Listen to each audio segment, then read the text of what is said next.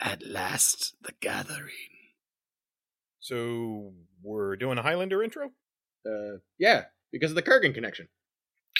Seems a little thin. It was Jake's turn to do the intro, and we gave him the slightest Highlander connection. What do you think was going to happen? Where is Jake, anyway? What is life but a story? A single narrative thread, the tapestry that binds us all. As with all stories, it's not the length of the tale that resonates, it is the quality of the content within. I beseech you, friends, that even as we mourn, let us celebrate as a tribute to this young man's story. Let us seek solace, that we have been granted impunity from eternal rest, that death would not eradicate us, but in the pages of life, we will continue forth, and we cannot die. From the dawn of time we came, moving silently, down through the centuries, living many lives, struggling to reach the time of the gathering, when the few who remain will battle to the last. No one has ever known we are among you, until now. Here we are, born to be kings. We're the princes of the universe.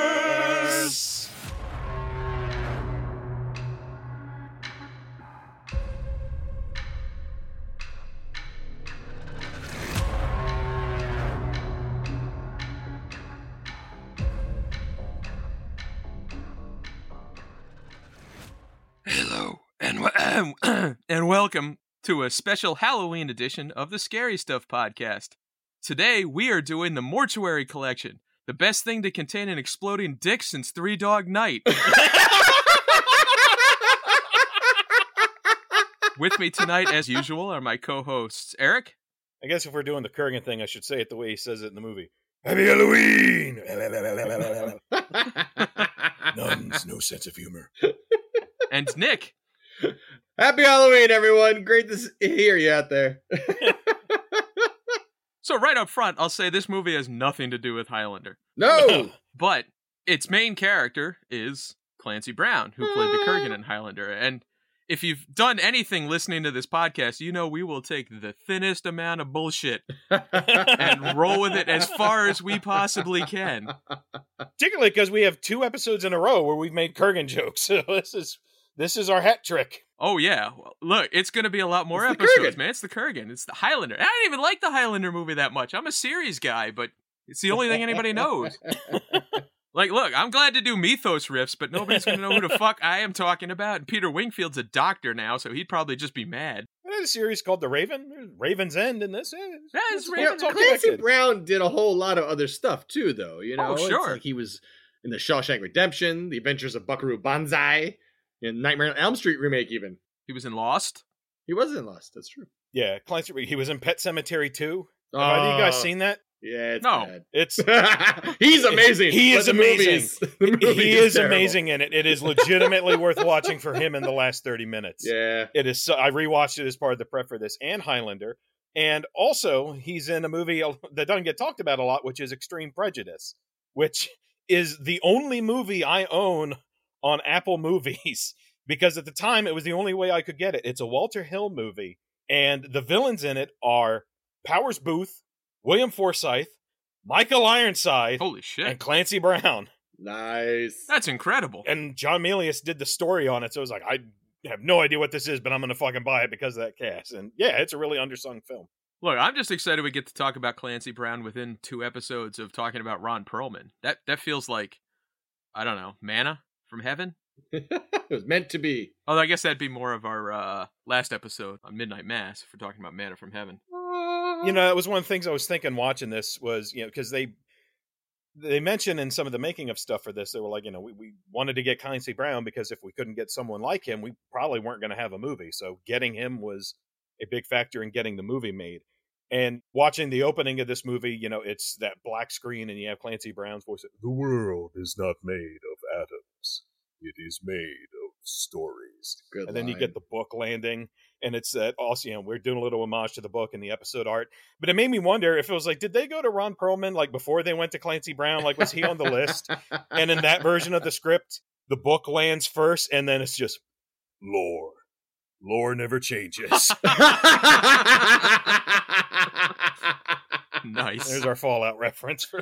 Perfect. Look, I watched this movie for the first time last year when it came out. I didn't know much about it at that time. It was in October, and I was looking for Halloween-type movies to watch. And, Mortuary Collection, it was new, it was freshly minted on Shudder. I give it a shot. And put it on, and that voice comes up, the world is not made of atoms, it is made of stories.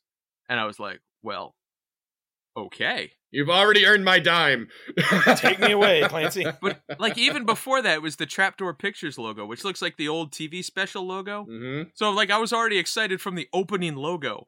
And then he starts talking about the world being made of stories, which as a writer and editor and longtime lover of comics and film and fiction, it is something I believe in.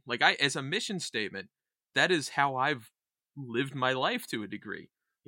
When people talk about comics and all this and that, I talk about it's about stories. And I think stories are what really make everything go round. So I was all in right from the fucking jump. And then it starts with the opening pan where it comes down in this town that looks like it's fresh minted from the Goonies. Mm-hmm. It's funny you say that because the mortuary location is actually the Flavel House Museum in Astoria, Oregon, which is the same location the Goonies was filmed. Oh, all right. It's funny when I saw it, and I've watched it a bunch of times now. I keep thinking of it I wonder if this is where they shot Goonies, because it looks like the same cool-ass town. Yeah. It is! It's the same place! Fuck. We're 5 minutes into the podcast, and I already like the movie more. Just the opening, the opening scroll and the opening, sequence is just so fun. And it gives you the date of the movie because there's the board for the billboard for the 66 Impala, which I thought was cool. I didn't notice that the first time through, but I was actively looking to see if I could date when it takes place or if they did it because the kid throwing the papers, the Ravens End Gazette, there's no date on those. Mm-hmm. So, there's no way to know when the Boggy Bay Tooth Fairy headline was actually printed. But, and Boggy Bay Tooth Fairy. Man, that's just good. I would watch a movie called that. It definitely has a good continuous theme going on of of the era and just the look and feel of that type of horror. Oh, it's fantastic. There's only one part that breaks the immersion of that era for me. And we'll get to that because it's in the final story. Okay. Well, it makes sense too, considering how it was put together. But yeah, we'll get to it. So this is our special Halloween episode because we're working on the Elm Street episode. That one's going to take a bit. There's a lot to talk about with those. But we didn't want Halloween to lapse without us talking about a particular movie. And in talking about a bunch of movies, in the end, it's it's kind of appropriate that we're doing the movie that, for Jake and I think it's fair to say, kind of saved Halloween 2020. Oh, hell yeah. Because without question. Halloween last year was, just putting things in context, it's the first pandemic Halloween. And on top of pandemic, there was just a lot of, tension and dread coming up. And I wasn't really feeling the holiday spirit. And in terms of Halloween traditions, folks we follow on Twitter and stuff, a lot of folks have different traditions. If folks are like, Halloween, I marathon all the Halloween movies, self-titled. I marathon all the Saw movies, whatever. There's a lot of folks now where it's every Halloween they watch the WNUF Halloween special, which is terrific. I watched that last year for the first time, too. Yeah, and that's the sort of thing that I personally gravitate to for Halloween specifically. Is when Halloween, I don't have any set tradition, but I like to gravitate towards things that are on the fun and playful side. And so this was just pitch perfect. Putting this in, it was just the absolute perfect movie last year for the season, and it was great. And also, it's just nice to have a new anthology horror film. We have soft spots for a lot of anthology horrors. You guys edited an anthology, a prose anthology, which is available on Amazon.com or on our merch page on our website. Or wherever books are sold. Wherever you get your books before the supply chain dries up. Yeah. Get it now. But specifically, you guys edited an anthology that was an homage to old EC Comics, which this very much is. Yes. But there's a lot of great anthology, horror films out there. Creepshow, which this is in a similar vein to Trick or Treat, as far as a very holiday themed one. I recently rewatched Tales from the Hood, and that's absolutely fantastic. It's the VHS franchise. There's one, if folks haven't seen it, there's a really terrific Thai anthology series called Phobia, but it's spelled with the number 4 and then BIA. So there's 2 of those, and I had seen the first What's one. a phobia? For 4 vignettes. No, I get it. Yeah, I'm just saying. I know. Phobia. And if you've seen the horror movie Shudder, the 2 guys who directed Shudder, they each have a vignette in it. So it's a neat anthology. If you've seen most of the big ones, is kind of an underseen one that would be good to check out. And of course, we've said before, we're big Southbound people here. So. Oh yeah. It's funny you mention Tales from the Hood. I actually have a quote from Ryan Spindle, the writer-director. There is this great article on Screen Anarchy by Eric Ortiz Garcia. And the quote basically goes, "The creep guy in this house is connecting these stories. Then, an excuse to tell them would be he's the mortician. I realized it accidentally had that structure of Tales from the Hood. I actually put a lot of thought into creating several other wraparound stories, but none of them really inspired me in the same way. I was making a documentary at the time about the history of the horror anthology, and I ended up interviewing Darren Scott, the creator of Tales from the Hood. After having discussed it with him, and him giving his blessing, I could move forward in the same vein." Yep. And it's great as Clancy Brown is, it's hard for anyone to compete with Clarence Williams III and Tales from You'll be knee deep in shit. That movie is amazing. He is so delightful. He is so good. But yeah, so in looking up, I went back through Ryan Spindell's filmography and just looked at, it's mainly just a bunch of shorts. And one of them is a little mini documentary. It's about 12 minutes long, called We Come in Pieces. And it's available on his Vimeo page. And it's all about anthology horror films. And it's him talking to Darren Scott, Joe Dante, Elric Kane and Rebecca McKendry from Colors of the Dark, and Justin Benson and Aaron Moorhead. Hey! Nice. And what's particularly nice, because Aaron Moorhead is introduced in the documentary by talking about how much the opening scene of the Twilight Zone movie fucked him up, which is good, because it fucked me up. I was so broken by that movie. Which is the opening scene? Is that the car werewolf Dan thing? Aykroyd and Albert Brooks. Yep. Yep. You want to see something scary? Want to see something really scary? Pull over. Like, oh, man! That haunted me for years. It was just perfectly executed. See, a similar scene to that haunted me, but not that one. It was... All right. Look, we've talked about how I was a wuss about horror-type stuff as a kid. Yeah, it was Pee-wee's Big Adventure. Oh, no, that's fair. Large Marge, me up, yeah. man. Yep. That broke me. Yeah, that was upsetting. Yeah, no shame in that. All right. Yeah, it's normal. Just preemptive, with shaming each other is what we do, so, Yeah, plenty of other opportunities for that before we're done. It's early. Come on. Oh, yeah. Have I told the earliest horror moment for me as a child story on this pod yet? I don't think you have. All right, so I was, I think, 4? It's not the one about you pile driving your brother, right? No, that was your brother's earliest horror experience. It's not his earliest, but he doesn't remember that. He was the one who got his head smacked. Oh my god. No, I think I was 4 at the time, and my parents took me to the theater to see E.T. And I'm like, oh yeah, movies, yeah, let's go. And I'm having a good old time watching the film. And then Elliot cuts his finger. I'm like, oh, all right. And then E.T. brings his little digit out, and it lights up like a Christmas tree at the end of it. And I start screaming bloody murder. Little 4-year-old freaking out, like, his finger, ah! It was so bad, we didn't see the end of the film. They had to take me out of the theater and head home. That's my earliest horror experience, E.T. That's hard to beat, yeah. To run it back a little, you talked about this saving Halloween last year, and that is the absolute God's honest truth. October was miserable last year for almost everybody, I would imagine. Mm-hmm. And I'm not, this is going to sound a little weird, I'm not that big a Halloween person. I liked trick-or-treating as a kid, and, I like it for the financial transaction of candy.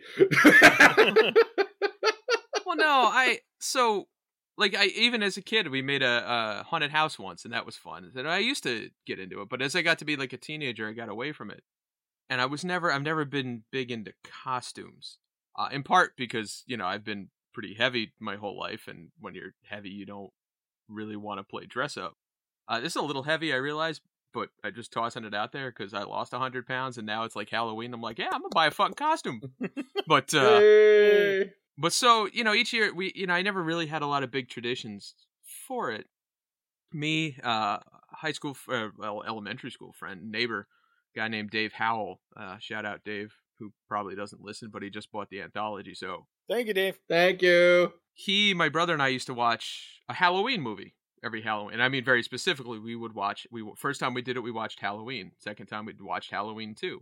Third time we did it, we watched Halloween 4 because we were very interested in the Michael Myers stuff. That's fair. And those were the only slashers I saw for years and years. So I have a pretty definitive attachment to the Halloween movies, and I enjoy watching them. I usually try to watch the original around Halloween, which I guess is my only real tradition. I kind of leave it to my wife, who is big into Halloween. She makes huge displays in our garage and, all this stuff.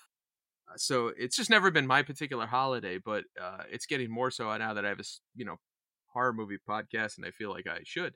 But I've always liked October is my favorite month, because I always like, what we call described as that Halloween feeling, where it's nature is changing, the leaves are coming down, the air is getting cool and crisp, and I love autumn.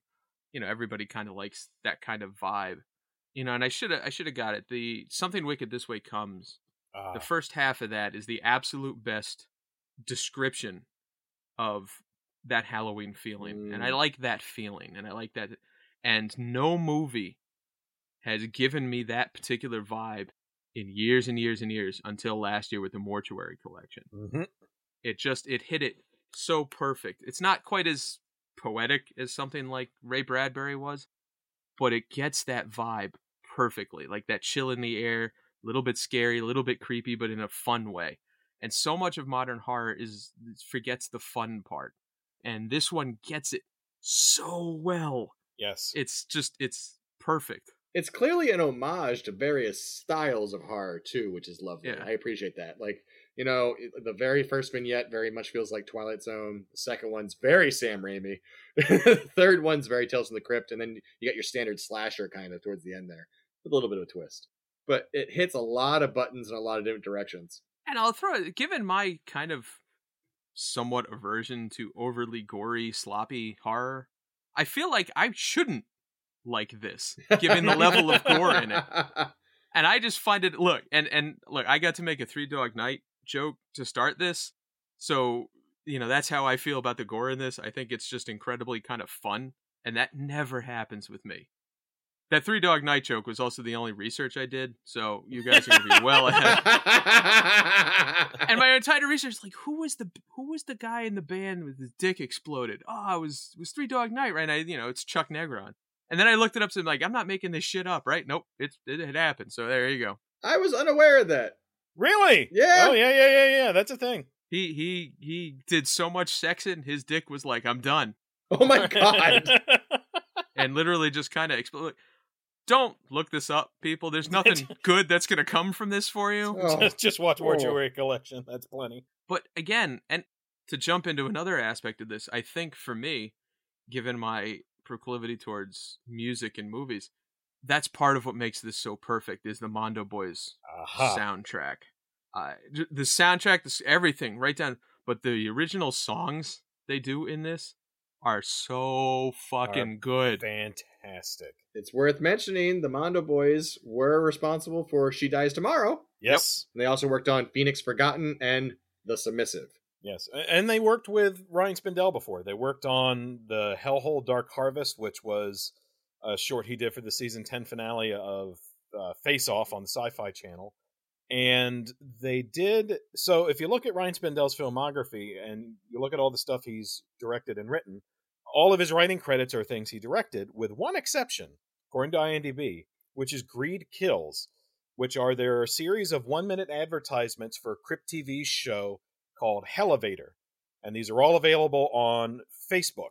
So they're all themed around a particular sin. And I think Ryan wrote the one Greed Kills, and it's cute little 1-minute short, hardly any dialogue in it. But that one is directed by Ariel Vita, who we've talked before. Ariel Vita was the production designer for Rustic Films. So she's been the production designer. If I recall correctly, she was the production designer for She Dies Tomorrow as well. But she was the designer on all the Rustic stuff, and she's directed the music videos for Lord Huron. So she's worked on a couple of Ryan Spindell stuff. So there's a little bit of Rustic crossover here. And then for Ryan, just on the topic of other stuff he's done, like we mentioned, it's mostly shorts. But what I would recommend is There's a short he has on his Vimeo page called Bundle of Nerves, which is another horror throwback. It's very short. It's like 5 minutes, but it's very fun. But there's one he has that's called Root of the Problem. And that one I would definitely say check out. It's about 12 minutes because it very much feels like it could slot into this movie or be in Mortuary Collection 2. It is very much in the vein of this, complete with a P.Q. Finkelman nod. So as you've seen, if you look at the props in this movie, a lot of the, everything has this retro aesthetic to it.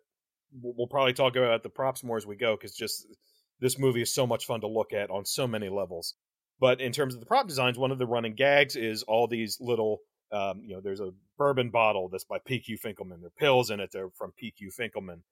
In the short, Root of the Problem, the lead character is nervous about being in a dentist's office and pulls out a bottle of calming pills by P.Q. Finkelman. And it has, again, this very retro label. Also, Brea Grant is in that short, so it's really fun to see her in that. Ryan Spindle also worked on 50 States of Fright, which apparently is like a series for each state in the United States. And also, he worked a lot on The Babysitter Murders, which was a short back in 2015, which it has a lot of the people involved in this production were involved in that as well. That's the name of the movie. Yeah, it's in this movie. Yep, that short is in here. So there's another actual rustic connection to this, which is Katie Simon, who did the end credit illustrations, all those wonderful illustrations over the end credits, and was the art director on this. She also was the art director on Synchronic, The Endless, She Dies Tomorrow, and a Lord Huron video. Yep. So there's a lot of connection with this and our favorite people.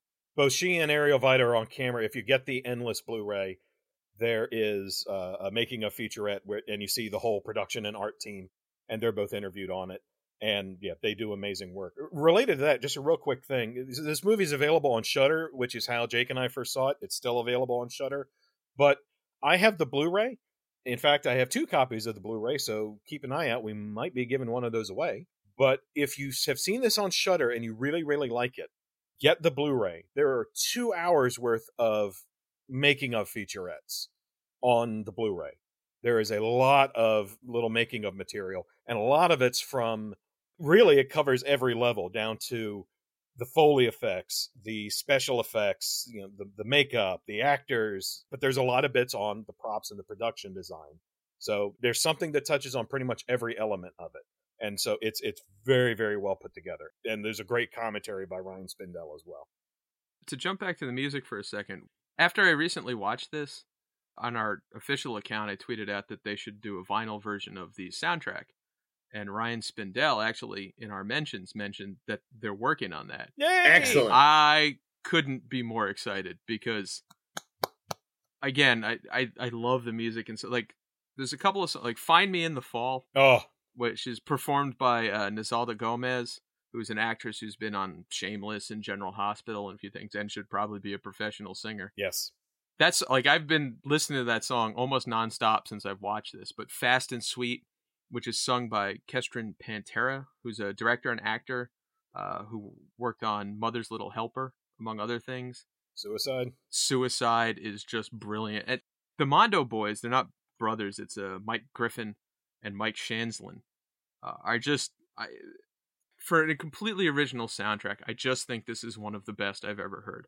The connection between the music and what's going on in camera is it's just so fucking good. God damn.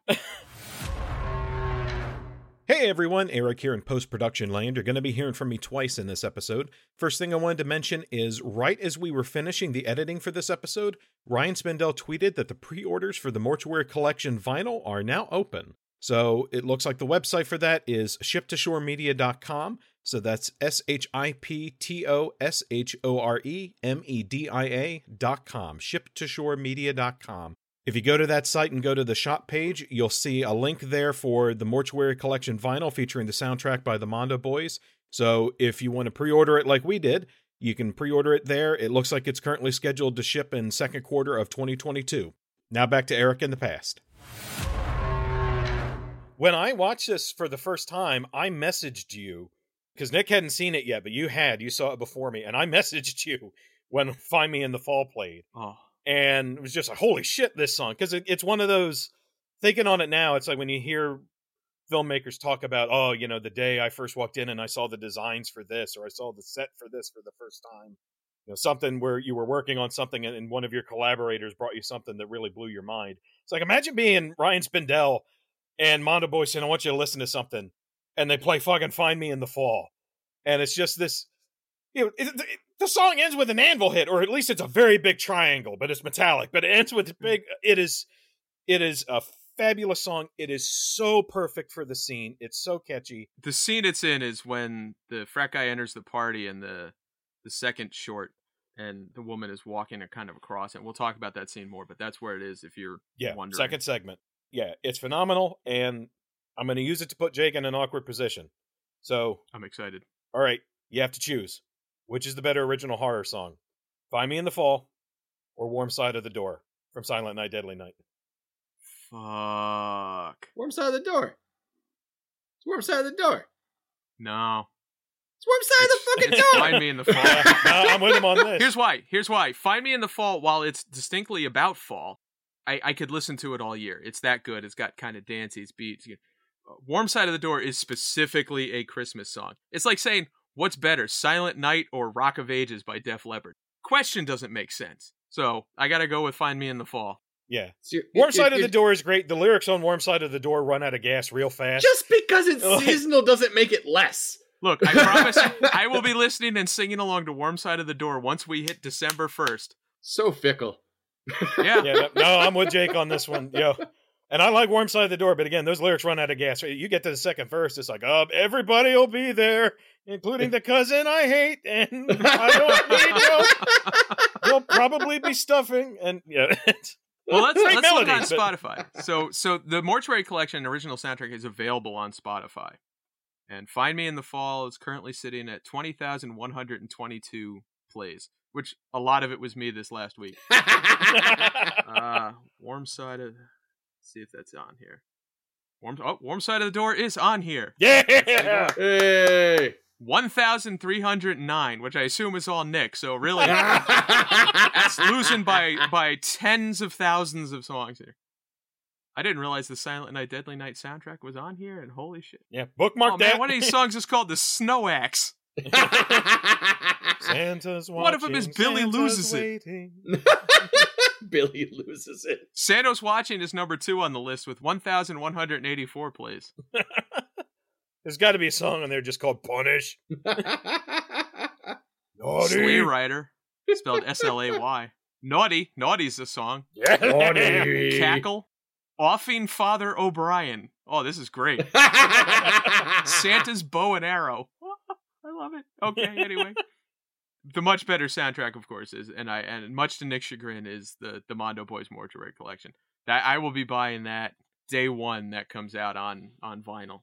And look, it will be number 3 on the horror soundtracks I own on vinyl, because I have the Synchronic one by the Album Leaf, and then I have the It Follows soundtrack, which is another absolutely fabulous horror vinyl. But nothing will compare to the Mortuary Collection. Like, I love these songs so goddamn much. Like, these are in my regular, Spotify playlists now. Like, Suicide is just such a good song, too. But anyway, I could talk about this soundtrack all night. I won't. But if you're listening to this and you have Spotify, even if you haven't seen the movie, go give it a listen. Because if you listen to this soundtrack and the score, it will tell you right up front that you are going to enjoy this movie if you haven't watched it. Yeah. And if you like the score elements of it, it's a very different score, but check out She Dies Tomorrow, because that's delightful. Totally a very different film than this, totally a very different score from this, but She Dies Tomorrow is one of my absolute favorite film scores from last year. I saw that before this, and that's where I first kind of took note of the Mondo Boys. So I was very excited to see their names in the credits of this movie. And the score for this one too, like, you get that opening Jake mentioned, which has this, very Danny Elfman / it's almost like the Patrick Doyle intro for Needful Things, this very kind of bouncy, spooky orchestral theme. And just the amount of variety in the score, just like there's variety tonally in the shorts, the variety in the score just perfectly complements it. It's so Halloween feeling, all of it. And that's, again, all of those elements are why I love this movie and just everything about it, with the exception of maybe in the third segment when the wife throws up, which is just gross. I just don't like throw up. But other than that, not my favorite thing. To get into the movie a little bit, to go back to something you touched on in terms of the visuals of this movie. It starts with a creepy house in the hill. It's so great. Yeah, you have the opening scene of this, which is so great. The kid approaching the creepy manor. Before we get into it, obviously, this is going to be a full spoiler thing. If you've gotten this far, we're going to tell you to go watch it if you haven't watched it. So go watch it and come back. Agreed. And you have that wonderful mail slot shot of Clancy Brown. Yeah. And then there's, the opening, "Hello, child," and "You forgot your camera." And this really fun sequence, the kid running away, "Suck it, creepo!" And in regards to his opening and his presentation, I actually have a quote from him. Again, from the Screen Anarchy page from Eric Ortiz Garcia. Clancy Brown is quoted as saying, "What draws me to any project is the quality of the script. This character wasn't specifically based on anything, but you could tell that the DNA of it was from Christopher Lee and the Hammer films. Some of those British actors that were in the Amicus anthologies, the sense of humor of Vincent Price, the gravitas of John Carradine, the looks of Angus Scrimm. But then it's also a very original character. It's not a mimic of any of those icons. Ryan did that with the storytelling too. It starts down a path that looked very familiar, then what you thought was going to happen did happen, but then it goes beyond that and surprises you with the new spins, and it takes on what seemed to be familiar." And that really resonated with me. I really felt very much that kind of Christopher Lee Hammer Films-esque feel, especially with Clancy Brown. Yeah, absolutely. When he first shows up and you have that bit, "You forgot your camera," and the kid, "Suck it, creepo," and he just looks in the mirror, "Creepo, that's a new one," and has that whole bit. The first thing I liked was I just love that shows the movie's approach to Montgomery Dark, where he is ominous. His name is Montgomery Dark. His name is Montgomery That's Dark, so which great. is perfect. He's the mortician of Raven's End. I mean, I love everything in this. And he is an ominous figure, clearly, but he's not like dripping with malicious intent.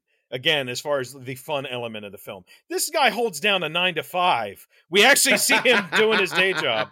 And somewhat related to that, Nick mentioned Angus Scrimm in the interview on the Blu-ray. They're talking to Clancy Brown about the character's look while he's getting the makeup put on, and he says there's a lot of Angus Scrimm in this, as far as who we're trying to pay homage to with the design. He says, and a little bit of Karloff, but a lot of Angus Scrimm. Absolutely, it worked too, because I thought about Angus Scrimm all through the whole thing, especially the latter Phantasm ones where he's like the nice guy offering lemonade and shit. I was thinking of it in the opening with the kid, because I was thinking about how different that would have gone. With the kid knocking on Morningside. "Boy, you forgot your camera."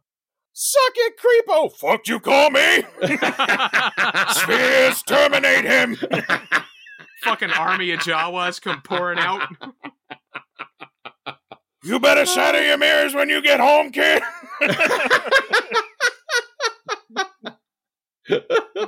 "One of these days, reflection, smash." There's our evil midnight bomber. The evil mortician morts at midnight. So she says to me, "Is that the best story? I got more stories, baby. Yeah, I got better ones." So I says, "You tired of cutting up the man?" So I say, "Why don't you shred him to bits?" Oh God, I hope our listeners have watched this fucking episode to the tick by now. Yeah. Just assume every episode has a Mad Midnight Bomber reference in it. Just go watch his episode of the tick. Well, there's two. His episode, but the bits we always quote are from a season 2 episode. So we'll link it on Twitter. Screw it. But yeah, it's hard not to think of Angus Scrimm. To the point I was thinking, it's like, man, they really should have done like this approach with the Tall Man, like an anthology horror thing. It's nice. Just with all the guys in barrels as he's waiting to go through like every minute. "And I'll tell you what happened to this person in the barrel and this one." Just call it Tall Man's Tubs of Terror. It'd be great. Move over John Carpenter's body back. But anyway, so to really quick get back to the visual. So for that sequence, when he shuts the door, as soon as the kid leaves, I think it's right after "Creepo," that's a new one, and there's the wide shot showing the door. That shot of him in the door is the movie in a nutshell. The dead center is the stained glass, and it is just bright, vibrant, sumptuous coloring of stained glass. But on the periphery, all the darkness is just seeping with dark green. Yep. It's just every dark space, and the color grading is so saturated in this movie. particularly like anytime there's dark space, put some green or put some orange in every bit of lighting, so you have those complementing colors, and every frame looks like Halloween. Yep. It's so incredibly lush and Engaging. perfect. Yeah. It's just it's very comic book-esque. You know, it's a real vibe from that, and I adore it. You talked about summing up the film. There's actually a line coming up that I thought did, which is when the woman, you know, it's after the funeral and after he gives the speech that we quoted in the beginning, when she's talking to him and she says, "Tell me a story." She says something dark, twisted, and awesome. And then he delivers. And then he repeats, something dark, twisted, and awesome, eh? And if I had to describe this film, though, that's how I would do it. Dark, twisted, and awesome. I thought you were going to reference the fact that he gives her a sideshow Raheem. I wouldn't. But it just sets it up so well. Like, I didn't even know it was going to be a anthology when I was first watching. I never watched the trailer or anything. I just saw the cover and put it on. I mean, you could guess from the title that's probably what it was going to be, but I didn't know. You know, when she comes in and starts talking to him, and I was just already like, "Oh, I love this so much. Please don't fuck it up." The minute he says the line, every corpse has a story. I'm like, oh, I know where we're going with this. And then and just the set of the mortuary, yes, it's just so cool. You know, when she walks around or he pokes that book, and it pops right back out. And, there's so many little touches. You know, and you get more of it as you go through. Yeah, but just like the room where the funeral is happening, you know, he gives that speech and he catches himself. You know, we cannot die. Now we're reading from Corinthians. It's the bit after that I particularly love, like I mentioned, where he's just there as people are leaving. Thank you for coming. Sorry for your loss. I love the fact that we actually get to see our crypt keeper figure, you know, getting that paycheck. He's holding down his 9 to 5. He's putting in, you know, we get a little bit of that in Phantasm where we see, you know, the tall man lifting the casket and shit and just kind of middle about, you know, funeral's about to begin, sir. But not a lot of it. I love that we got to see, you know, our crypt keeper figure doing the job. I love that the mortuary itself is its own character. Like you were saying, every single room has these little tidbits. Like there are so much more details and story you can mine from this location than what's given. Like it just lends itself to endless sequels, honestly. I love that look and feel. One of my favorite talk about it being its own character was I didn't necessarily realize for a long time in this that this was essentially like House of Mystery or House of Secrets. It was one of those type places. Yep. And what I liked on my first rewatch was when she's sitting down and tells him, I'm looking for the job. When she says there's a help wanted sign out front, his face lights up. Yep. Sign. On the first run through, you wouldn't kind of get why, but it's the moment he knows he's about to be free. And well, yeah, briefly. Yeah. And it's just on rewatch, it's just so this is another one of those films where rewatch is wonderful. Yep. Like, and I'll be rewatching this every Halloween for certain. Yes. But there's so much in it. It's so rich and detailed that you're picking up stuff like that. But just, I loved seeing that again. Seeing how his face lights up. It's such a different look. Because in the first time you're thinking, oh, he's going to kill her and eat her or something. And it's a different thing because he's actually happy. Yep. When it happens. It's not like devious happy. He's just like, fuck yeah. It's going for a walk time. Fresh air. Oh no. But yeah, again, it's that ominous, but not full of malice. Yeah. And also gets to, and we'll talk about this more as we go, but emblematic of the movie as a whole, which is no matter how twisted it gets, and it kind of gets, every vignette gets more and more twisted. Yeah, this shit as ramps it up. goes. Yeah. But it never feels cruel. No. It is twisted, but again, the execution of it is so playful and just so much fun to look at that even with as messed up as it gets at the end of the babysitter murders, and even before that, it never feels like overwhelming. It maintains that sense of playfulness. And I love that Montgomery Dark embodies that as well. That he is fun. It is absolutely devoid of modern horror's nihilism. And that's part of what makes it so... I mentioned it before. I talked about fun horror. And it's a little bit hard to describe, but fun horror is horror stuff that doesn't make you feel grim afterwards. It makes you feel like you just watched something fun, like Ghostbusters as an example, which is not, I mean, that's the real far extreme of what you would, really stretching fun horror. But this has just got that, like you said, it's without malice, it's without cruelty, and it's without that strain of nihilism and darkness that pervades so much. It's like even Trick or Treat has some of that in it. It feels a little more grim than this, and Trick or Treat's pretty good. I feel the third vignette in this movie doesn't actually hold up to what you just described. I feel the movie as a whole does, but the third one was the one that threw me off a little bit, because it's the one with the husband and the wife, which is totally catatonic.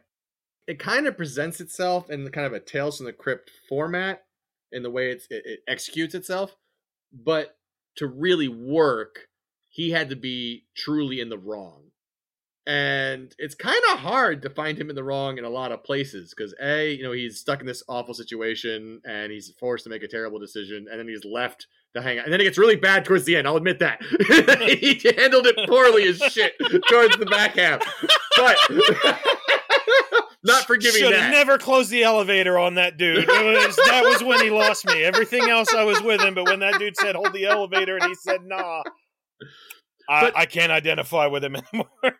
In the end, that what really does him in, finally, is it seems like his own guilt is what destroys him. He was put in a bad situation, and he just, like, tears himself down into nothing. And it's just depressing. It's like, whereas with Tales of the Crypt, always had more of an up feeling at the end, because it's all like, yeah, you son of a bitch, you get what you deserve. Whereas this guy, I'm just like, oh, that's sad. Well, first of all, you're out of my living will. Jeez, that's dark, Nick. You're like, he's perfectly in the right killing his wife. God damn. It's a mercy killing. Well, we are not going to get into the ethics of that. But, did we say 4 vignettes in this anthology? I meant 3. Well, should we run through the vignettes? Yeah, let's go through them real quick. All right. So the first one is very simple. There's one person in it. Starts with her entering a bathroom. Some dude on the other side. Real party chit-chat. I feel like we made a connection. Uh-huh, buddy. I'm in the bathroom. Leave me alone.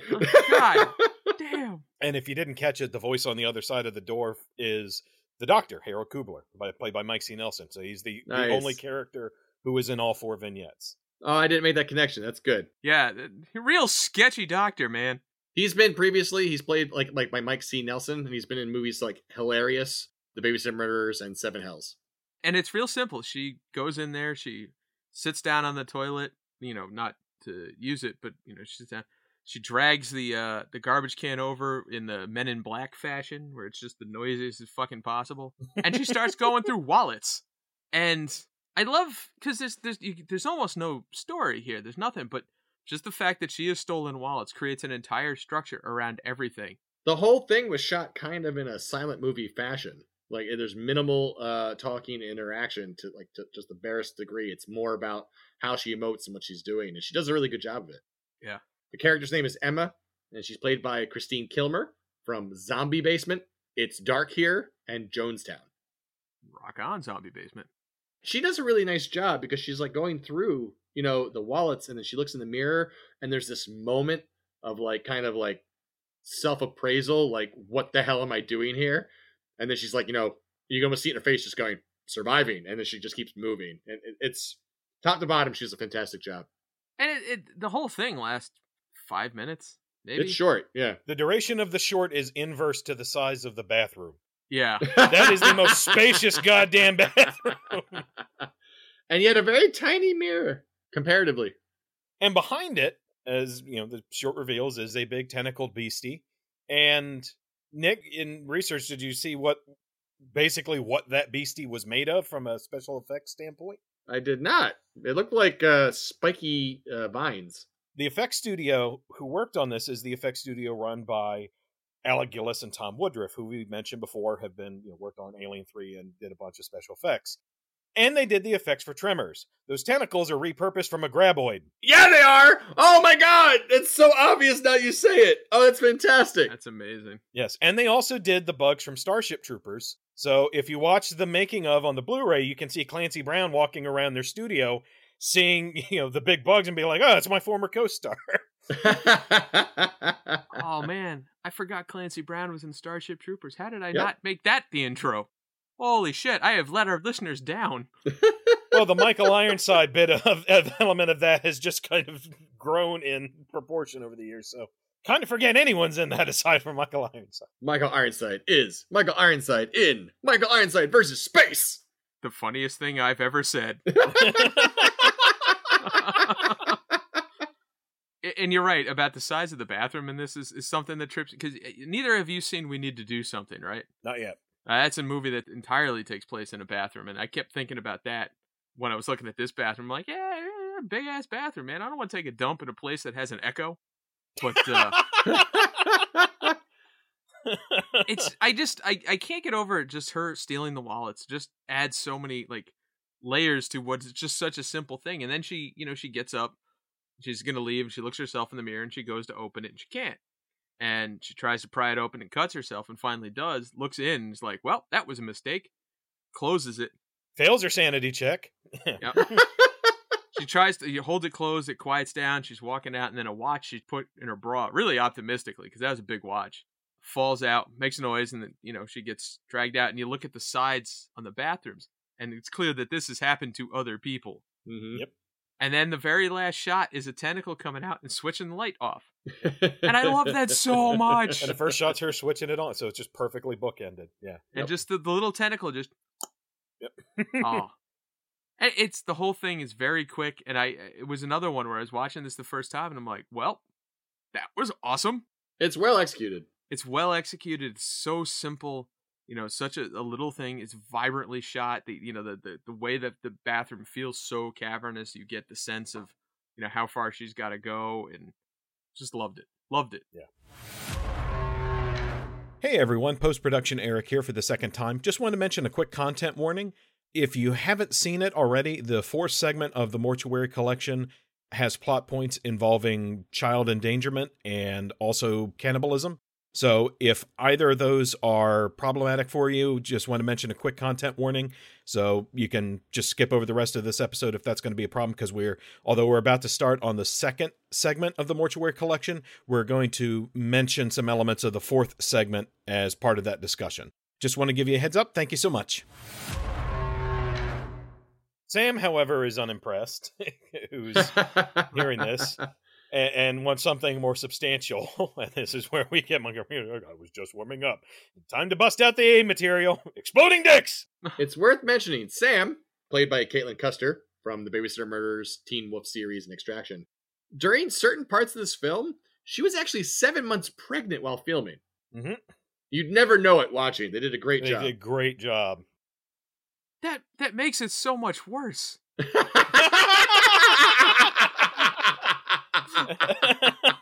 Holy shit. Because she's carrying takeout?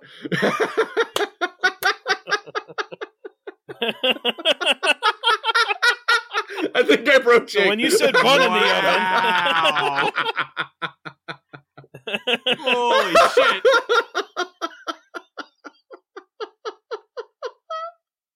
So, then we get the second short, which, it didn't occur to me, I don't know if they have names. The dudes in the Yes, second they do. Yeah. The frat guy is Jake. No. I mean the shorts themselves. Oh, if they have no. Names. The shorts I do not believe are named. I would, that's a good question, because the fourth one is the Babysitter Murders, but that's because it was made first. Yep. As basically a trial for this. So I'm guessing they don't have title cards. Nope. But I don't know if on IMDb they might have shortened. Like, I'm guessing that the name of the second segment is Better Safe Than Sorry or something along those lines. IMDb didn't have anything describing segments, so no. They're unnamed stories within the film. So the second one starts with three scumbags. Yep. Preaching about, sexual liberation to women and giving them condoms. Follow the patriarchy. Which is entirely, obviously you pick up on it right away that this is a scam to lure them to a frat party. The frat being Sigma Theta Delt, which STD. And if you look at their crest in the background, or at least on their recruitment banner, it's an octopus carrying over from the previous segment. But also, in the background, just watch, there's a table of hapless guys just striking out, desperately trying to recruit people for whatever their club activity is. Just like, oh, please, please, oh. Just watch it, look in the background for those two hapless dudes at their table. It's great. And the extra dingbat one, goes after a woman and, confronts her in a empty hallway, which, already a bad start. And completely, he tries to do the speech that the more, debonair scumbag gives and completely botches it. And the other guy comes in and saves him and, convinces her to come to the party. And, as it kind of pans, this is the first time you see all the missing posters. Mm-hmm. The successful scumbag is Jake. He's played by Jacob Elordi, and he's from The Kissing Booth, Euphoria, and Bad Dream. And Sandra, the woman in question, was played by Emma Horvath from What Lies Below, Don't Look Deeper, and The Gallows Act 2. Oh, The Gallows. I wish I hadn't seen the second one of those, but I have. I forgot you had seen the second one. Yeah. I remember you seeing the first one. I forgot you saw the second. Yeah. I haven't seen any yet. We'll get there. Oh, we'll do a double feature on those two just because I want to share my particular misery. So then it cuts to Jake in his room, shirt off, looking at a picture that you kind of assume is his brother. It's in the sentimental moments trying to humanize him, which, hey, nice try. Points for effort, but didn't work. Nope. And then the other unsuccessful scumbag comes in and, they're talking about the party, and then the third one comes in, and he says something about booze. I am a robot, and this is my fuel, as he holds up the P.Q. Finkelman bourbon bottle. Chugs it. And then they go down and enter the party, and that's when Find Me in the Fall plays. And this is my favorite shot in the entire movie, or scene, and it's just the way they move through the party and around the party.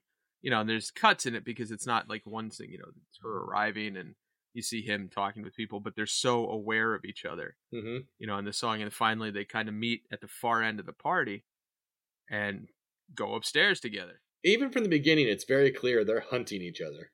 Yeah. Like they have a goal and they're going to find it. Yeah, perfectly edited around the song, which has, two parts for it and alternating between their cuts, and just this perfectly framed final shot of them, going up the stairwell, bookended by the two fellow frat brothers who clink their beer bottles, and just perfectly, everything converging in the center. It's just so much fun, the framing of it. It's just an incredible shot, and it was another one of those in that song, because I remember the first time I saw that, it was just jaw dropped at everything. All the girls I made my own. None seem to have it all. Love the song, love the shot. I can't say enough about this scene. Like if you're on the fence, go fast forward. It's probably 30 minutes into the film ish. Maybe a little bit less, because a little bit less. Yeah, but and then just watch this scene, and if that doesn't hook you on watching this entire movie, I don't know why you're listening to this podcast. So they go upstairs and they, they're about to get it on. She asks him to put on a condom, which he tries to say, "Oh, I don't need these," and she's like, "Uh-huh." Yeah. She makes a joke, that I could be a serial killer. Yeah. And then puts on a song called Suicide. Put them all together, shake it side to side. Such a good song. Fix it up, and they call it suicide. She never answers him either. She just smiles. Yep. Then, he puts on the condom and, kind of a It sounds like he's making a balloon animal with the condom sound effects. What are you doing, buddy? And then they start getting it on, and he's like grumbling, and finally they change positions, and he shoots it across the room. He pulls the goalie on her, and and then there's just this kind of a hilarious sex scene shot, from, it's not explicit, but it's just kind of funny. And then cuts to him waking up, and her number is written on the mirror, and he wipes it off so he can't read it, and then realizes he has got a bad case of the cooties. He immediately, very next morning, has a serious agitation, just below his belly button. Yep. And goes to the doctor. It's the doctor whose voice you hear. This is the first time you see him on camera. And he's looking at the results and is very confused. Because it turns out our boy is pregnant. Unless your junk developed a self-sufficient pulmonary system, there's some weird-ass sounds coming from your groin area. I'll be right back. And then he's also at one point looking at the Plan C pill, which is also QP Finkelman. And then, cuts to him. He's back at the frat house, and the very awkward scumbag comes in and knows how many women he's slept with and brings 67, I believe the number was. And by this point, he's showing, like, in one of the grosser scenes. So they bring him downstairs. They put him on a chair, to some frat scumbag to exalt him. Yes. Yeah. For his conquests, quote unquote. Essentially his water breaks. It's disgusting. It is so fucking gross. Holy shit. So when I heard Find Me in the Fall, I messaged Jake directly and said, holy shit, this song. Because again, Jake had seen it already. When we got to the payoff of the, bronze bit with the pennant and the water bursting, I hopped into group chat and said, Nick, you got to see this. That was the point at which I was like, I think Nick would enjoy this so much. But when I got to that bit, I was like, Nick's going to love this. Because it's it's so awful. I mean, it's so goopy, but it's such a perfect comedy beat with the dead silence and the slow descent of everyone just dripping in debris. Keys! Speaking of the keys, they actually made sure the keychain featured a leather tag stamped with the image of a seahorse, just to kind of give a hint at what was coming. Since it is well known that seahorse males take the fertilized egg and carry it to term for the ladies. So he is now trying to find her, and he had wiped her number off the mirror because that's what guys like him do, and he keeps trying to call people. Finally gets her, and cuts to him outside the house, and a dude comes up, sees him, and is like, "Oh man, another one." Yeah. Quick note on the phone calls. One commentary note Ryan Spindell mentions. So he tries a bunch of numbers before he gets her, and you get bits of hello or whatever of people's voices. And Spindell mentions on the commentary that every single person who answers the phone is another story somewhere in Raven's End. Nice. So basically, whoever that was who picks up, he has a story in mind for who answered the phone. That'd be great, because then they do awesome. A sequel. Someone might get a call that's him. Yep. Oh, that's delightful. Oh, that's perfect. So anyway, he ends up at this house. There's a mom in there. She takes one look at him, calls for her to come downstairs, and gets him on the table. And she comes down. It's like, oh, jeez. They put him in the stirrups. He's looking bad by this point. His belly is like well distended past what a normal pregnancy would look like. He's got these kind of like green veins coming up his neck. His eyes are kind of like sunken into his skull. Yeah, life has been siphoned out of him, yeah. And then he says, how's it supposed to come out? And she just goes, it's going to come out the same way it went in. It's like, oh, God! And I think first time I watched it, I said out loud, oh, no. Uh-oh. And then they show you. They show it. They show you. They suddenly zoom in on his junk. It gets super big and then explodes. He just, oh my God. I have two notes. First one, when he first gets into the house and there's the bit where they're putting the table together that they put him on, is another bit, and I think we have them earlier, but this is kind of where I first noticed them on the rewatch, is we got those Sam Raimi-esque short crash zooms, basically, as they're assembling the table and putting bits of it up. I was like, oh, that's very Raimi-esque. And then reading up on the movie, there's an interview with Ryan Spindell where he mentions, kind of his inspiration in wanting to pursue a career in film was a friend of his brought over a box full of bootleg movies, and one of the movies that they put on to watch was Evil Dead 2. Of course it was. And he said, before that film, I had no idea that horror could be so much fun. And he talks about the trapdoor scene in Evil Dead 2, which is why his studio is named Trapdoor Productions. That's a great scene. And his logo for this movie is, like Jake mentioned, is that very like retro, movie of the week, whatever logo. But if you look at his short films, it's an animated, very much like the Evil Dead 2, trapdoor smacking open but being held in place by chains. Nice. So that's where Trapdoor Studio comes in. So, and again, you see the Raimi influence in terms of tone, a lot of the camera work in this, and yeah, it's Evil Dead 2 is such a great comparison point for where a lot of Spindell's influences obviously came from. For the climax of this scene, for the choice of words, the finale, that gif going around of the shot of Citizen Kane with the clap, the slow clap. Yes. Just swap out Orson Welles for Frank Henenlotter. Just fucking, I mean, Hannah had to love it. Just fucking wonderful. Move me to tears. Oh, move me to tears. You want to know my favorite movie scene from a movie in 2020? My favorite one? The ending of Portrait of a Lady on Fire. Oh, what? Does it surprise you that I like good movies and fancy foreign languages? Does it surprise you I like Celine Sciamma? Well, it shouldn't, because I'm a classy, taste-making motherfucker. But yes, the ending of Portrait of a Lady on Fire, the lingering shot of Eloise in the concert hall. Oh, I cried so hard. Best scene I saw in 2020. But a close fucking second is that scene in the Mortuary Collection where the guy's dick reenacts Miguel Ferrer's death from Deep Star 6.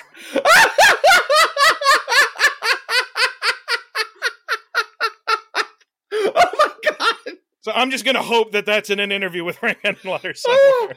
Oh my god! If it's not, somebody ought to send him a copy of the movie, man. Oh, that hurts. Woo.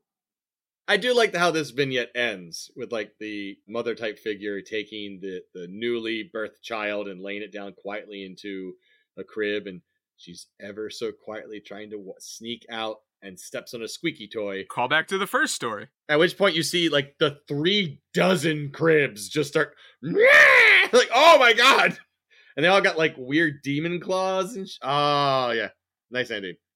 It's a great story. There's so much in it that I shouldn't like, and then I love every bit of it. And it's my favorite of the four by a lot. Same. Yeah. Yes. And another thing, my note for this is I'm going to read it. It was talking about the party scene in that. And it's at the beginning of the Find Me in the Fall, as the frat guy enters the party, is when I completely fell in love with the movie. The whole scene is well shot. The two walking the edges of the party and meeting in the middle is great. But the total commitment to the theme with the song and the vibes is everything. And then I wrote, this is a Vibes Hall of Fame entry. And I stand by that for this movie. Up there with like, it follows, and just in terms of pure getting every inch of it right in terms of how you should feel watching this movie. And yeah, it's all good, but that vignette is perfect. Absolutely.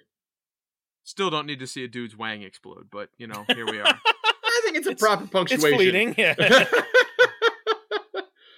But that brings us to the third vignette, where we basically have Wendell, played by Barack Hardley, from the Say it. Season 5, Episode 7 of Community. There you go. He plays a former associate of Britta, who is now a well-off fundraiser. And so that's our Community connection. Hey! He's also in The Babysitter Murders and Vampire Dad. He's in a movie where he goes to Iceland, too, that I watched like 10 minutes of and I wanted to watch more of, but I put it on when I was like half asleep, and I haven't gotten back to it, but I kind of liked the first 10 minutes, and I think Barack Hardley is a pretty fun actor, even though I haven't seen him in much. Mm-hmm. He's tremendous fun in this. Yeah. But in this one, it's pretty straightforward. He was a happily married man who is now dealing with his catatonic wife, who's clearly been in this state for quite some time. She's unresponsive, she eats, and she sleeps. And the stuff he does with food kills me. And it's awful because she's not getting better, but she's not getting worse either. So she's in this stasis, and he just feels completely trapped and lost and doesn't know what to do. And then the doctor's like, well, I have an out for you. He's such a shady motherfucking doctor, man. He's awful. The doctor's awful top to bottom. Like he's offering a mercy here, but knowing what you know about this guy already, it's like, I don't know. Here's the problem. I mean, it's one thing as a physician to say, look, she's gone. Your wife is gone, and you're really just torturing yourself, and any last vestige of her that's in there, you should let both of you go, and here's the way to do that. That, by itself, is not a terrible thing. Yeah, we know you're on board with that. But then later on, like, when he calls the doctor up for help, the doctor's like, dump her in the lake. Toss it in the ocean, pray the sharks do the rest. It's like, what the fuck is with this guy? He's terrible. Yeah, so he's just awful. Under duress, we get a glimpse of his actual character. Yeah. Oh my god. But yeah, you go through the horror of what it would be to be kind of in this situation. And then he ends up breaking and using the pills, but she takes that opportunity to be able to actually reach out and grab him. He's like, "Oh crap, what have I done?" And he kind of gets her to throw up the pills, so she's expressed she's still there. There's so much puke in this, man. I know. Sorry. She expresses she's still there. He tries to save her because he loves her and he feels he's made a terrible mistake, and that would be fine. Except then she falls forward and impales herself on this figurine. It's just like, oh, so Jesus Christ! Oh, the Foley effects on this. At which point he panics and he tries to dispose of the body. But he pulls her up first to say, "Oh my God, what happened?" Lets her go. She falls again. Oh God, damn, son. You know, at that point, you just gotta call it in and be like, "There's been a terrible accident. Please help me," and have some people. But no, he calls a doctor. He makes instead. the crucial mistake of calling the evil doctor. Joker magic tricks his wife, man. You're not getting out of that. Nobody's gonna believe you. And then he tries to dispose of her, you know, as the doctor said, but he's trying to get her out of the building, so he's using this large, trunk. No, it's a specific type of trunk. I forget what they're called. I think it's a promise. Yeah, promise chest. Basically, it's like designed to like save up all the things you need for your upcoming marriage, which, you know, they had and they used. Now it's empty, so then he puts her in the trunk and doesn't fit. That goes poorly.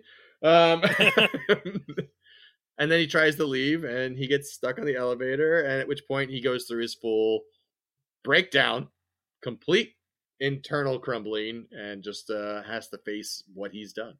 The scene at the end of this where the elevator is dropping. Oh, you know, yes. Visually, like, my favorite, as I mentioned, is in the party scene, but this is such a close second visually. Everything about the music playing, you know, him dropping, everything starting to rise, you know, like they're underwater, her physical change into zombie-ish, you know, monster. Tortured entity, yeah. Yeah. And then them kissing at the... It's fucking brilliant. It's brilliant visually. And audio. I mean, it just... Whoa. That's why I shout out to the cinematographers real quick, because they deserve it. This film is stunningly beautiful to watch. There's Caleb Heyman, who's worked on Stranger Things, Fear Street series, and Our Bodies, Our Doctors. And then there's also Ellie Smolkin, who worked on The Final Girls, The Babysitter Murderers, and the latest The Stand series. And a lot of Magicians. And yes, a lot of the Magicians, yeah. Directed an episode of Magicians, too. But, and in terms of, for this particular segment, again, in terms of it, structuring it so it doesn't feel oppressively bleak or it doesn't feel, you know, overly cruel. You know, there's the sequence, you know, when the chest opens and, you know, the wife comes out. And it's not, you know, the wife as we saw her before looking like, you know, with the thing still implanted, looking like basically her, just, you know, with some, you know, like greenish makeup effects and whatnot. She comes out looking like a Wally Wood drawing. She comes out looking like something straight out of EC comic, you know, creep show meal, my birthday cake shit, you know. Yep. But that totally carries it home again. So many parts of this that could feel bleaker or more oppressive than it does, it still manages to find an element to put in it that alleviates it a bit where it still feels fun. And boy, does that visual design drive home the EC Comics vibe. Yeah, it's absolutely an EC Comics 70s DC horror story. And it's done perfectly in that aesthetic. And it's beautiful. You know, that whole scene, just, you know, with him looking at the memories, the shift in the memories in her face, and then the final shot of him kind of whimpering. It's just, yeah, it's phenomenal. Too much puke, but otherwise phenomenal. And bells hitting in the score at the end as it goes out, just, again, bookending with the church bells at the beginning. It's just, yeah, all these fun touches. It is a delight of a horror short. And then we get to the final one. The actual Babysitter Murderers. The one that broke the aesthetic for me a little bit. And I only say that because the final one is about a babysitter fighting with a serial killer. And it's couched with them watching the movie, The Babysitter Murderers. And the problem I had with this is because we've established this is like close to the 60s, 1966, whatever. That Babysitter Movies film feels directly like 78, 80, yes. 81. Very much. Yeah, because it's Halloween. Halloween was originally titled The Babysitter Murders, yep. And And in case you didn't get that in this, they do full-on electronic score and pull a mask over the camera. So. Yep. Yeah. And so that was the only thing that's like, well, this feels too late for what's happening here. But look, it didn't bother me. It's the only thing that broke the vibes a little bit, but it was so cleverly done, and the way it matches up scenes, and then the big fun twist in this, and it didn't bother me, but it was the one thing in the entire film where it broke the feel of the 60s. No, you're right. I mean, everything else was very much in that era. This greatly jumps ahead to more of a 80s slasher type vibe, early 80s, late 70s. It's not a misstep. No. That's not what I'm saying. But it is it's just a bit of an outlier. Yeah, you just skipped a gear. Like, whoa, what? Okay. We're still moving, but... Yeah. So this one is fun because this is the one that has like the big twist. And watching it again, there's nothing that makes that twist particularly obvious. No, they did a pretty good. They did a good job couching it. Yeah. So the way the fourth story starts is a blonde, presumably babysitter, walking around the house. She goes. To be clear, it is the lady from the beginning who was talking with. It's right. Sam. So the first three stories are Montgomery Dark telling stories to her. This fourth one is her telling a story to Montgomery. Yeah, in the mortuary sequence, they have been kind of moving through the house as they're telling these stories. And with this one, they're down in the actual incinerator room, which is, again, it's a character unto its own. Yes. They're bringing this small child's body down there. The scenery's amazing. So she launched, let me tell you a story. She starts this story, and it's, her walking around the house, very babysitter-esque, watching this movie, The Babysitter Murders, with, a Michael Myers clone with a baby mask thing on, look like what's the baby cake, king cake, the New Orleans thing. It looks like one of those. King cakes are the New Orleans thing. Yeah, but yeah. Looks like a king cake face mask, porcelain doll aesthetic. Yeah. And there's a break at the local sanitarium, and there's news reports. There's an escaped killer, and all this and that. And you see a guy standing there, blood on his face, looking very confused. And what proceeds is basically a big fight scene between these two. Just it keeps escalating and escalating and escalating. She does a Superman punch, and then he does an airplane spin. That's why this was arguably my favorite. There's wrestling moves in this segment, and really great stunt work too. Yeah, really good stunt work. The gentleman, the head wound gentleman, is played by Ben Heathcote from the original Babysitter's Murders, Dead Dad, and The Walk of Zombies. Now, there is one thing to note here. Like you said, this is pulling a lot of video from the original Babysitter Murders.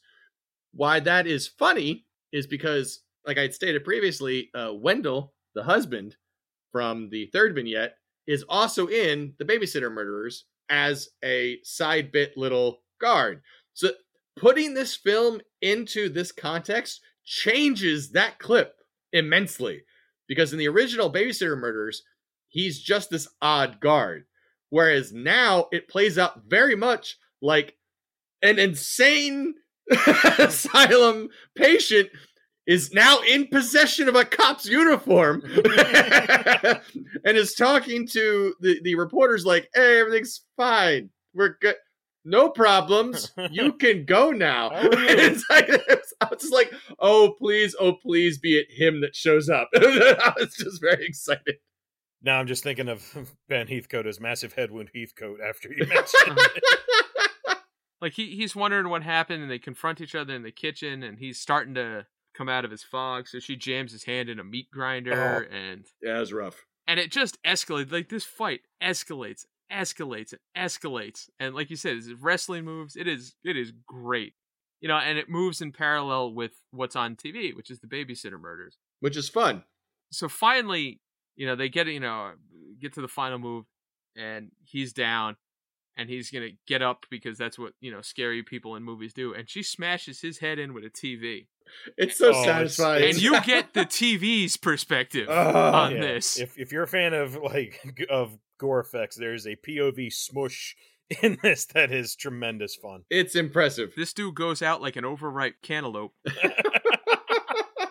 and the parents have gotten home at this point because nobody was answering the phone, and they pull it off, the thing off his head, and they're looking at him, who is that? And he finally goes, I think it's Paul. She said Paul, it might have been Tom, whatever the name was. It's the babysitter. Like, oh shit! And then you hear smoke from the kitchen, and and there's stuff you realize that the person who escaped is a cannibal. And then the last shot of this is them looking into the oven from an opening in the oven, and you realize, yeah. Yeah. My last note for this segment is just Jesus. Yeah. And I think her last line is, "That's for ruining my dinner." So yeah, so that's the fourth. It's basically one long fight scene with a twist about who you should be rooting for at the end. And it's terrific. It's fun. It's gory. It's silly. It's over the top. And it's and the babysitter murder stuff intercut with it are just a lot of fun. And in terms of it being a dry run, basically, for the rest of the movie, like they made this to then get the rest of the movie made. What an audition tape as a filmmaker. Hells yeah. Segment is. Hells yeah. Just, it is so stupendous. And what's nice is, so now that's the end of the fourth vignette, but brings us back to the overarching story that's bringing it all together, which is her in the mortuary with Montgomery. And he's like, okay, so you've told me this story. What are you doing here? She's like, well, you have your collection and I have mine. Because we find out that not only is she an escaped, mental asylum cannibal, she's also with a Boggy Bay Tooth Fairy. And because her mementos is she takes a tooth from each of her victims. And she didn't get the chance to with this one, so she's here to do it now. So she takes the tooth, and she's basically like, thanks, you can bugger off now, stabs him and starts leaving. At which point he's like, nice try. You've underestimated your audience. Yes.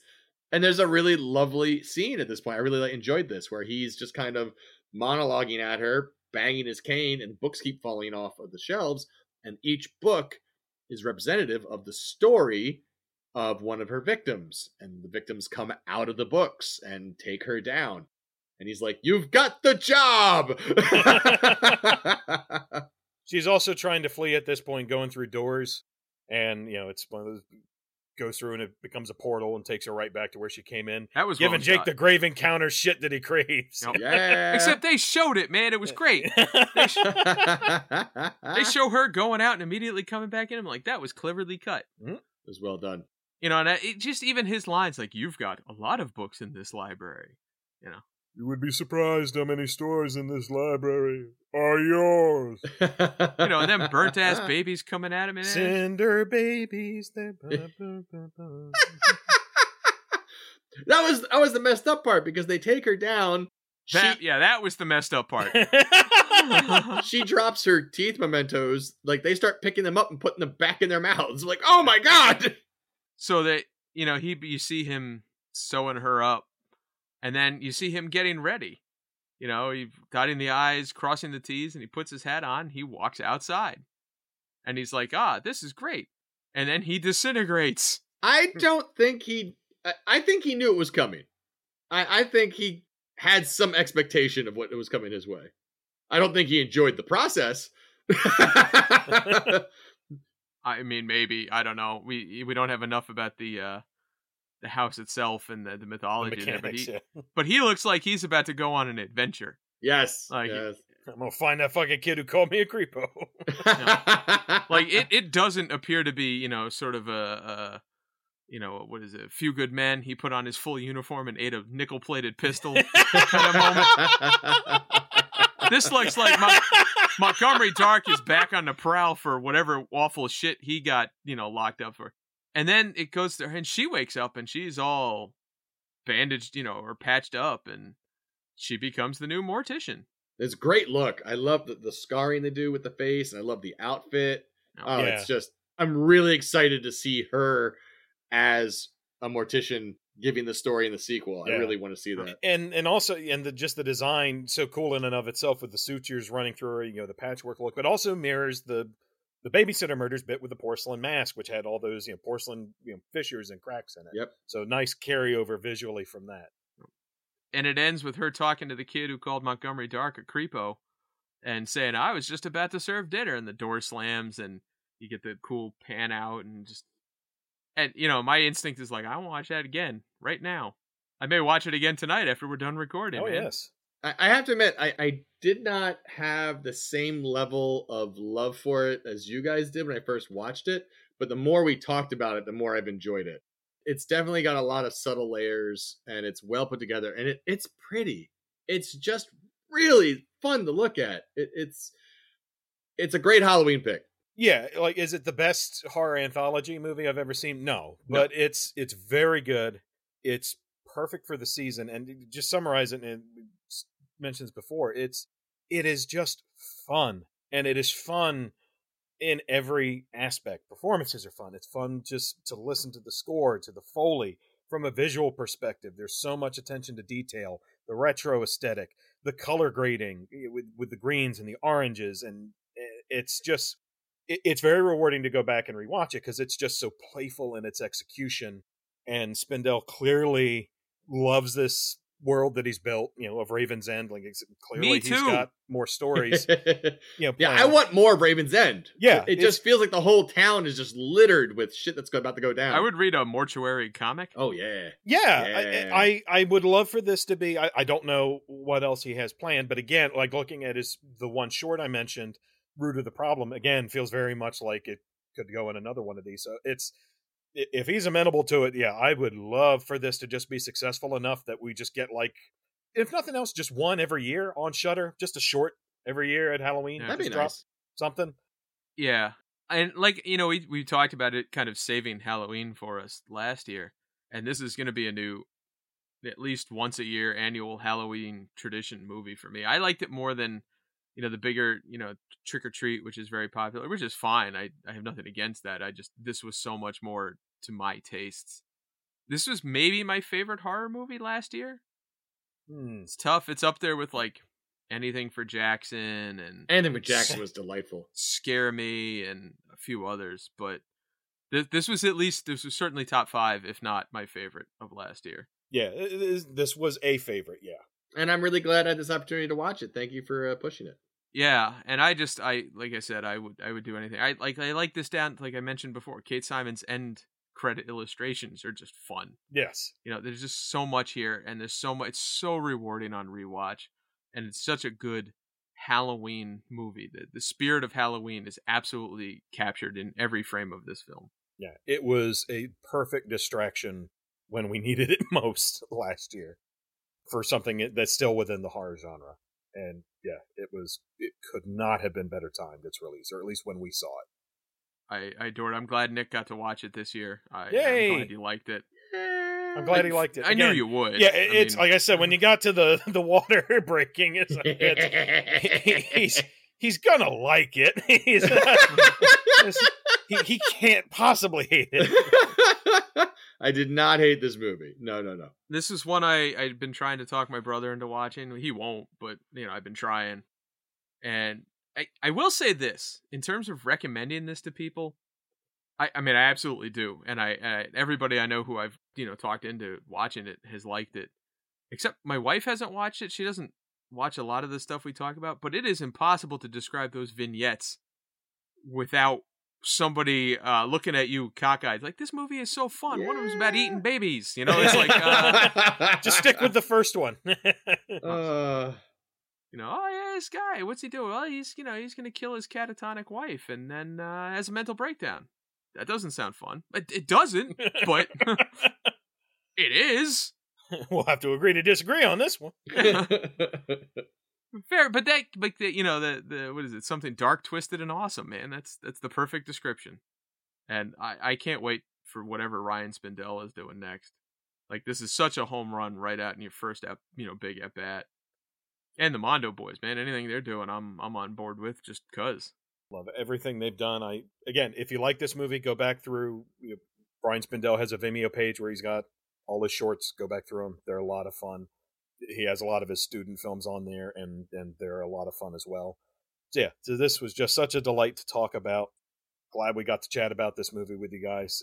It's perfect for the season, and if you're listening to this, again, thank you so much for listening. And we wanted to get this a fun episode out for the Halloween holiday, and hope you had fun listening to it. I mean, yeah, thank you so much for listening as always. We really, really appreciate it. Thank you so much, and happy Halloween, everybody. Yeah, happy Halloween, and always remember, there can be only one. I am in disguise. I got something to say. It's better to burn out and a fade away.